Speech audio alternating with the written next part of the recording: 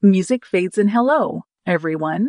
Welcome back to our podcast. I'm your host, and today we're going to talk about something that I'm sure many of you can relate to.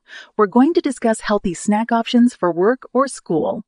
We all know how it goes. You're sitting at your desk, working hard, or studying for that big test, and suddenly your stomach starts to grumble.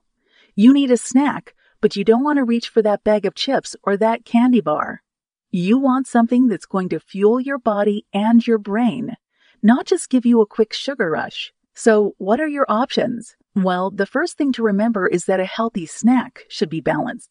It should have a good mix of protein, fiber, and healthy fats to keep you feeling full and satisfied. It should also be low in added sugars and processed ingredients. So let's start with some easy, grab, and go options. First up, we have nuts and seeds. Almonds, walnuts, sunflower seeds, pumpkin seeds. These are all great options. They're packed with protein and healthy fats, and they're easy to carry around in a small container or zip. Just be sure to watch your portion sizes, as nuts and seeds can be high in calories. Next, we have fresh fruits and vegetables. Apples, bananas, oranges, grapes, cherry tomatoes, baby carrots, bell pepper strips. These are all easy to pack and eat on the go. Pair them with a little bit of protein, like a handful of nuts or a string cheese, and you've got a balanced snack. Another great option is yogurt. Look for plain, unsweetened yogurt and add your own toppings, like fresh fruit or a sprinkle of granola. Greek yogurt is a particularly good choice, as it's high in protein. If you have a little more time to prepare, there are plenty of other options as well. You can make a batch of homemade granola bars or energy balls. These can be made with whole grains, nuts, seeds, and dried fruit, and they're a great alternative to store-bought bars, which can often be high in added sugars, or you could prepare some hard, boiled eggs. These are a great source of protein, and they can be eaten on their own or sliced and added to a salad or wrap.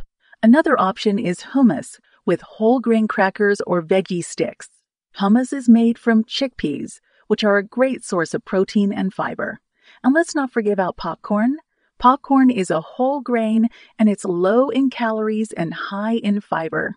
Just be sure to choose air-popped popcorn and avoid the kinds that are loaded with butter and salt. Now, I know what some of you might be thinking. I don't have time to prepare all these snacks, and I get it. We're all busy. But the great thing about these snacks is that many of them can be prepared in advance. You can make a bat of granola bars or hard, boiled eggs on the weekend, and then you'll have snacks ready to go for the whole week. And remember, the key to healthy snacking is variety. Try not to eat the same thing every day. Mix it up, try new things, and find what works best for you. So the next time you're feeling peckish at work or school, reach for one of these healthy snacks. Your body and your brain will thank you. That's all for today's episode. I hope you found these tips helpful. Remember, healthy eating doesn't have to be complicated. It's all about making small, sustainable changes that add up over time. Thanks for listening, and I'll see you next time.